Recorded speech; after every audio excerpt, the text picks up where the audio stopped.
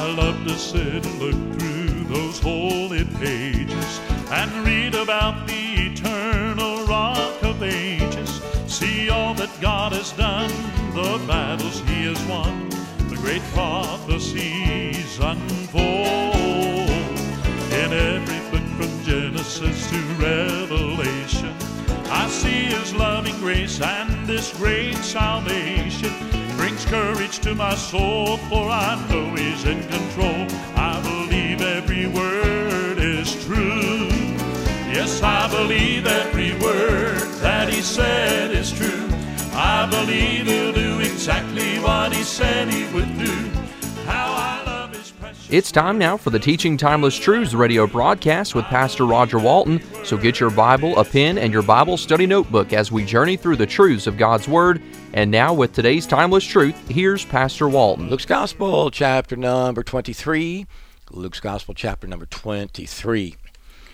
22 was the longest chapter in the book of Luke, 71 chapters, verses, and it's all this prelude to the crucifixion and the taking of Him. We started off in the chapter with the perpetrators who were coming, trying to figure out how to take Him, and of course, we see one of the people that came was Judas Iscariot, who Satan has entered. We saw the chief priests, we saw the scribes, we saw the captains and the big shots and all. Then we saw the preparations for the Passover. Then the Passover Jesus had with the 12, so Judas was there. And he went from the Passover supper to instituting the Lord's Supper. And then we saw the perplexing of the 12 or 11, because one of them knows. But Jesus said, one of you is sitting at the table, is actually going to betray me. So we saw they're being perplexed. And we saw the perception where the disciples thought, you know what? Who should be the greatest in the kingdom? And Jesus showed them how He is their master and Lord, and He's their Lord and master, yet He washed their feet. It's not about who's the greatest. Then we saw the prediction. You're going to deny me, and all the disciples did. Luke records Peter, but other ones show that the other disciples also did. And then we not only saw the prediction, but the fruition of it in verses 54 to 62. And then we saw the perspiration as the Lord sweat, as it were, drops of blood, as He prayed, Father, if there's any other way, let this cup pass from me. Nevertheless, not my will, but Thine be done. And then we saw the persecution as they came and took Him. And now, in chapter number 23, we start out in the courts. And we're going to look at three things in this chapter: the courts, the crucifixion, and the crypt, which is a word for the place that someone is buried. In this case, it's a sepulcher. So the courts, the crucifixion, and the crypt. We'll start out with the courts. And in this chapter, it records Him before Pilate in verses 1 through 5, Herod in verses 6 to 12, and back to Pilate in verses 13 to 25. So let's look at the first time before Pilate. The whole multitude of them arose and led Him unto Pilate. And they began to accuse Him, saying, We found this fellow perverting the nation and forbidding to give tribute to Caesar. Now, is that true? Let's go back to the coin. What did they say about the coin? You know, should we give render to Caesar or not? He said, show me the coin. Whose superinscription is that? Caesar. Render therefore unto Caesar the things that are Caesar's, and unto God the things that are God. And they could not take Him on His words. They could not twist Him on His word. Yet they say here that He's perverting the nation. Had He perverted the nation? I mean, the whole idea is that He turned the entire nation away, twisted them through distortion. No, they didn't do that. He's forbidding to give tribute. He didn't do that. Saying to Himself is Christ, a king. Now He is claiming to be the Messiah, and He is claiming that He is the true King of David. Will sit on that throne one day. So Pilate asked Him, saying, Art thou the King of the Jews? And He answered him and said, Thou sayest it. Well, that's what you say. So we see the Sanhedrin drag Jesus to Pilate, and everybody's emotions are all at a big level. No, they're riled up, but they can't do anything that they want to do. They got to get it to the Roman government in order for this crucifixion to have place. So if you can just picture all these people in an emotional mob taking Him to Pilate. And look at this. Here are unbelievers trying everything they can to gain support for their side, even if they have to lie. We've seen that all through history, in politics, in every country there is, including ours. They're trying to protect their place. They think they're the religious elite. Each one has their own thing. We have the Pharisees, who are the conservative religious group, and we have the Sadducees, who are the liberal religious group. And they have difference of beliefs, yet they come together to go against one man that they think is causing all the problem. You see, the devil doesn't care about any religion.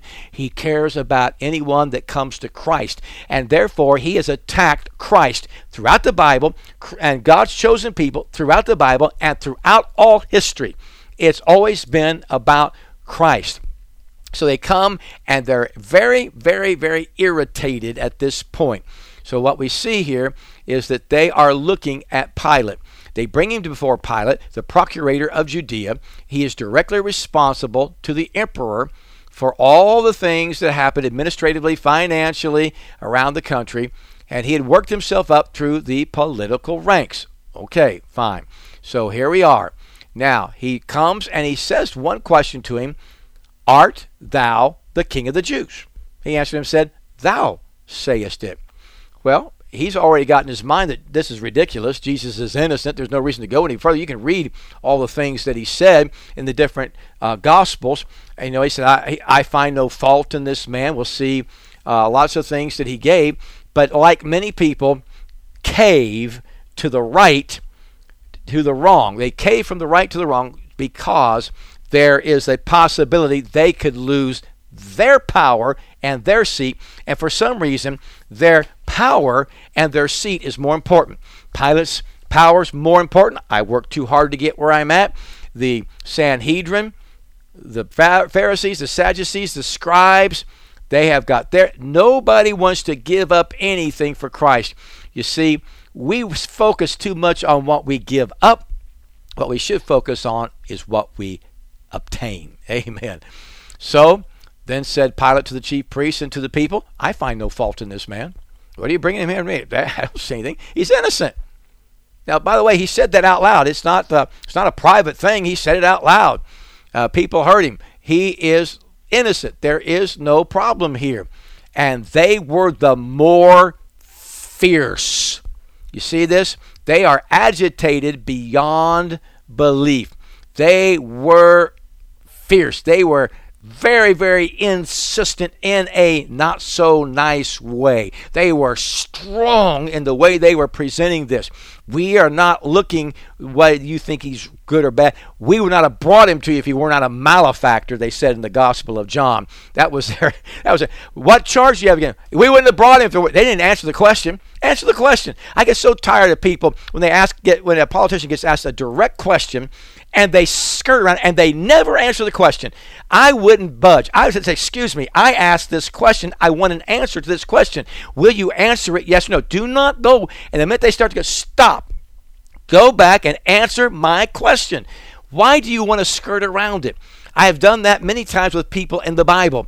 I'll say, "But this verse prohibits what you're doing." "Oh, yeah, but that verse is really kind of this verse over here is," and they go to a really obscure verse that they've skewed out of context. When I put it back in context for them, they see the same thing that see over here. And I said, "Forget this verse. Go over here to this verse. It's plain. This verse says you can't do it." One person looked at me and read the verse and said, "Yeah, don't worry about that verse." I said, "Why not? It's plain." "Well, because this," I said, "Forget that verse. That verse is obscure. You're out of context. You just lifted it out. Go back here. Answer this verse. Based on this verse that is concrete, solid, and has no more interpretation than needed. Can you do that? Yes or no?" They won't answer. They were the more fierce, saying, "He stirreth up the people." He's constantly, it's all the time, present tense. He's constantly stirring up the people. Everywhere he goes, he stirs it. He moves people to do things. Teaching throughout all Jewry, beginning from Galilee to this place.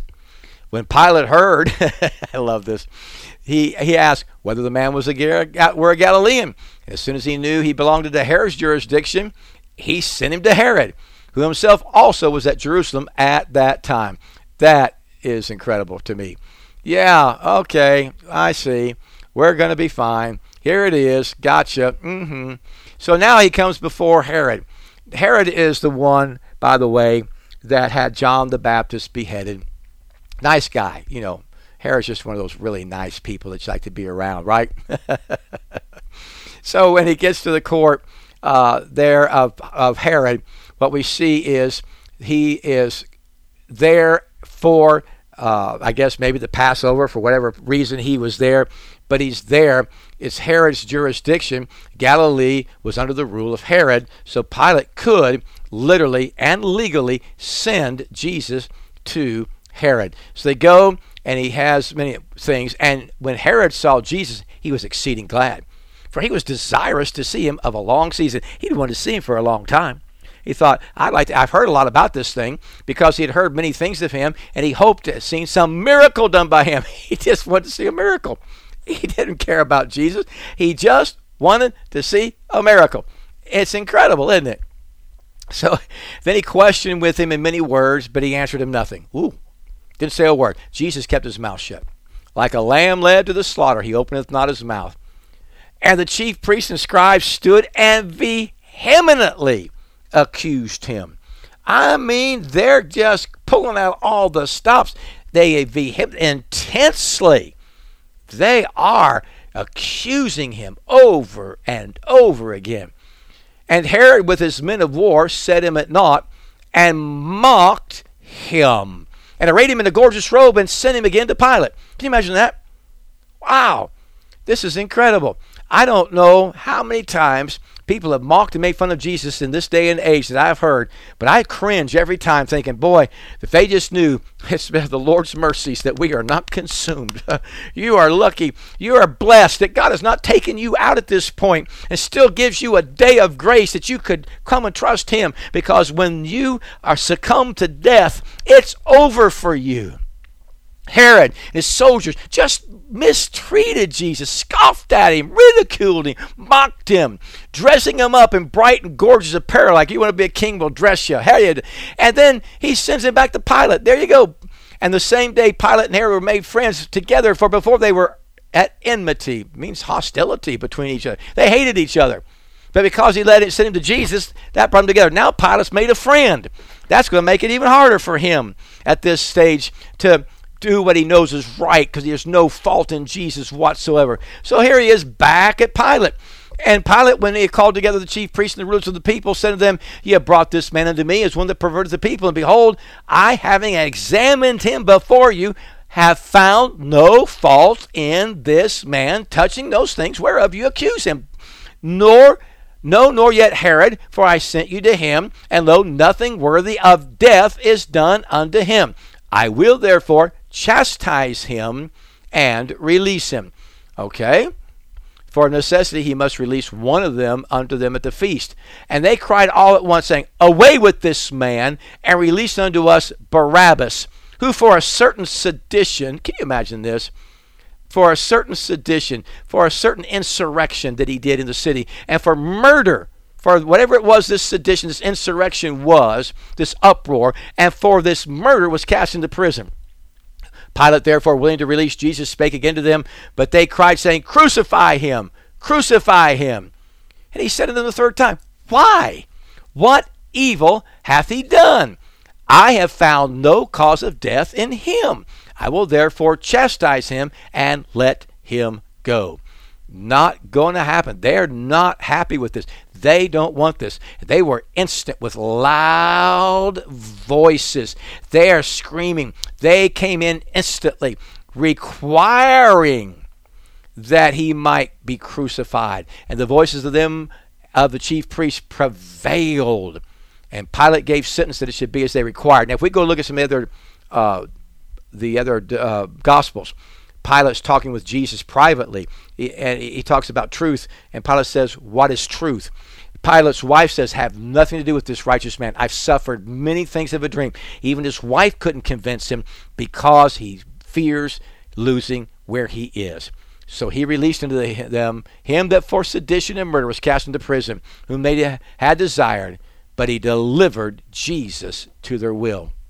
The word delivered there has the idea to deliver over to a power. Actually carries the idea of betrayal. Wow. Unbelievable. That is incredible. We go from the courts to the crucifixion. And when we look at the crucifixion, we see the cross bearer in verse number 26. And they led him away. And they laid hold upon one Simon the Cyrenian coming out of the country, and on him they laid the cross that he might bear it after Jesus. And then we see the company followers. And there followed him a great company of people and of women, which also bewailed and lamented him. But Jesus turning said unto them, listen to Jesus' words, daughters of Jerusalem, weep not for me, but weep for yourselves and for your children. For behold, the days are coming in the which it shall be said, blessed are the barren and the wombs that never bear, and the paps which never gave suck. Then shall they begin to say in the mountains, fall on us, and hills, cover us. For they do these things in a green tree, what shall be done in the dry? You better be careful. See, as he's being led away, he's being taken away. Here's what he declares. They led him away, and this great couple of people, the women are crying. He said, weep for yourselves. You don't see where what you're doing is crucifying God's Son, which is going to be great for those that get saved, but for you that don't, it's going to be a bad, bad thing. But not only do we see the company followers, but we see the crucified. There's more than one. Watch this. It says here in verse number 32, and there were also two other malefactors, people who were evildoers, led with him to be put to death. And when they were come to the place which is called Calvary, same word that you would see, it was the same word that's translated skull and Golgotha. And the malefactors, one on the right hand and the other on the left. Then said Jesus, and you can imagine this, all the people are around, the two malefactors are on the left and right hand side, and Jesus says these marvelous words, Father, forgive them, for they know not what they do. They don't understand. And they parted his raiment and cast lots, and the people stood beholding. What do we see here? We see the place. We see the plea. We see the persecutors.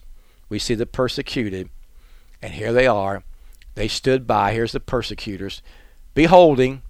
And the rulers also which were with him derided him. They sneered at him. Said, he saved others. Let him save himself. If he be Christ, the chosen of God, come on. If you're who you say you are, come on.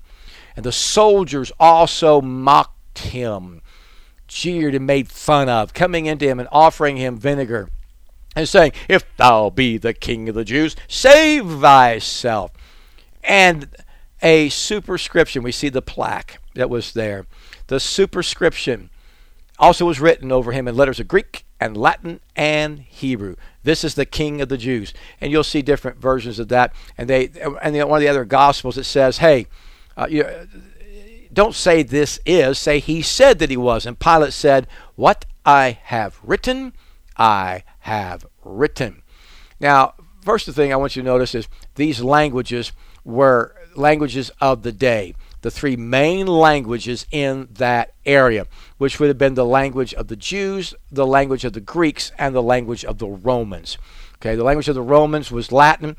Of course, the language of the Greeks was Greek, and the language of the Jews was Hebrew. So it was written so everybody could read it and see it. What a testimony to the one hanging there. This is the King of the Jews.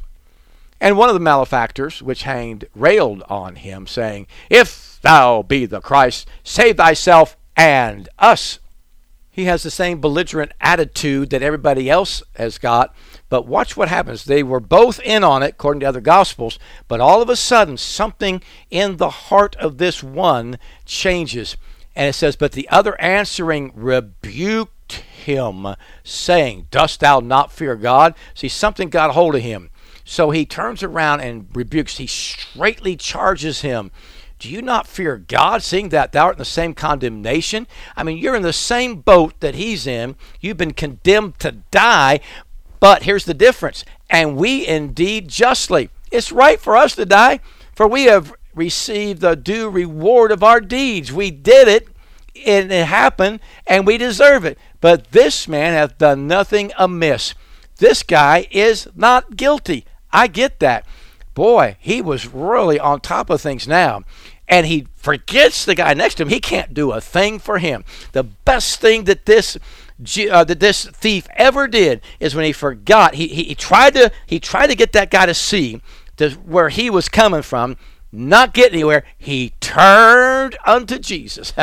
He said unto Jesus, Lord, there it is, Lord, remember me when thou comest into thy kingdom. I believe you are Lord. I believe you have a kingdom that you will rule. I believe everything you've been saying. Remember me when thou comest into thy kingdom.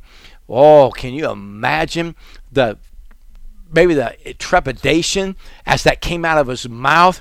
But I wonder, because it doesn't tell us. I would love to know. Some things I wish the Bible would tell us.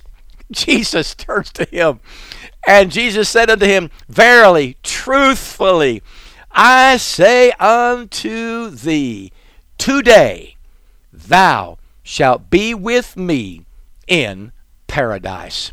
Hallelujah.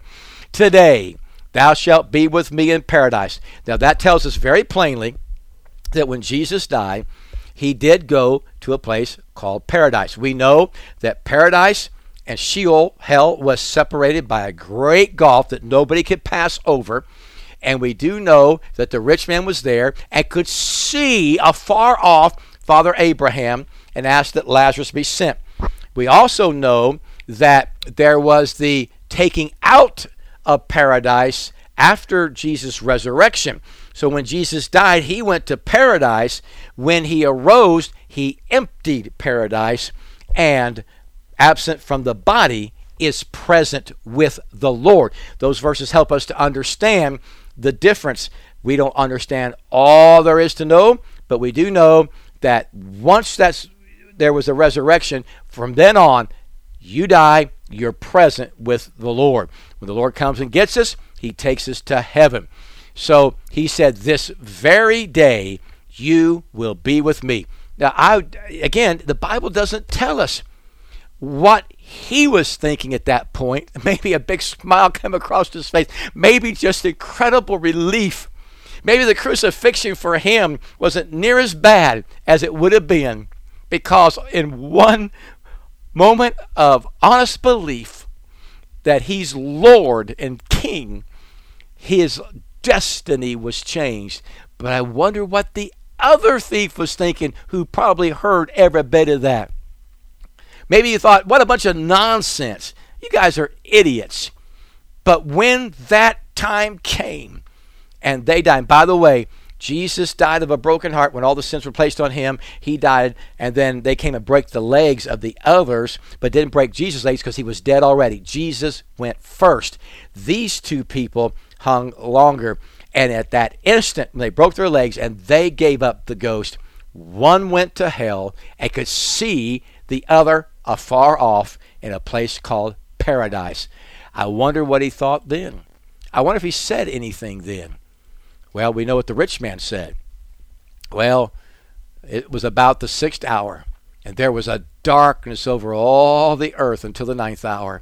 And the sun was darkened, and the veil of the temple was rent in the midst. And we know it was from the top to the bottom by other passages of Scripture, because the Lord rent the veil that separated us from the Holy of Holies. Because of the blood of Christ, we can come boldly before the throne of grace. Not cocky, but boldly, confident before the throne of grace, that we may obtain mercy and find grace to help in time of the need. And when Jesus had cried with a loud voice, he said, Father, into thy hands I commend my spirit.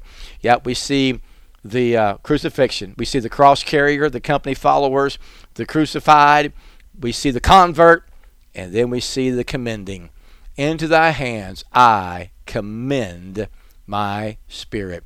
Into thy hands, it's all placed into you. I give it to you. My spirit goes to you. My body dies. Just what death is. Separation of the soul and spirit from this body. Into thy hands I commend thy spirit. And having said thus, he gave up the ghost. He exited out of that address. Now, let me tell you something. There was the centurion. The last part before we go to the crypt. There was a centurion. Now, when the centurion saw what was done, he glorified God, saying, certainly this was a righteous man, just man. And all the people that came together to that sight, beholding the things which were done, smote their breasts and returned. They were beating their breasts. There were some that probably were in disarray, shock, some that still loved him. And in fact, we know at the cross in John's gospel, he said to John, and he said to Mary, Mary, behold thy son. He looked at John and said, behold thy mother. Take care of her. Our thought process is that Joseph has died and Mary's alone, and Jesus wants her to be taken care of. So on his deathbed, so to speak, he's caring for Mama. What about that? And it says, all his acquaintance, that would be people that he were well known, could be even people that were family. And the women that followed him from Galilee stood afar off, or back to afar off again, beholding these things. Then we see the crypt. Behold, there was a man named Joseph, a counselor. He was a good man and just. The same had not consented to the counsel and deed of them. He was of Arimathea, a city of the Jews, which also himself wanted for the kingdom of God. This man went unto Pilate and begged the body of Jesus, and took it down and wrapped it in linen, and laid it in a sepulchre that was hewn in stone, wherein never man before was laid. And that day was the preparation. The Sabbath drew on, and the women also which came from Galilee followed him after, and behold the sepulchre, and now his body was laid. And they returned and prepared spices and ointments and rested the Sabbath day according to the commandment. What we see here is the burial of our Lord and Savior, Jesus Christ, and how it was taking place. A lot of sermons been on it. We're out of time, but I'm looking forward to the next chapter, the last chapter of the Gospel of Luke. He is not here. He is risen. Thank God I serve a risen Savior. Father, thank you that you're alive and well, seated at the right hand of God the Father, interceding on my behalf, and sometimes standing up like you did for Stephen. Help us to see you clearly and love you dearly. In Jesus' name, amen and amen. This is Pastor Walton. Have a great, awesome week. Yes, I believe every word that he said is true. I believe he'll do exactly what he said he would do. How I love his precious word, it thrills me through and through. I believe every word is true. Oh, I believe every word that he said is true. I believe he'll do exactly what he said he would do. How I love his precious word, it thrills me through and through. I believe every word. You have been listening to the Teaching Timeless Truths, the radio broadcast with Pastor Roger Walton. You can send all correspondence to tttbroadcasts@gmail.com. Tune in again next week for another Timeless Truth.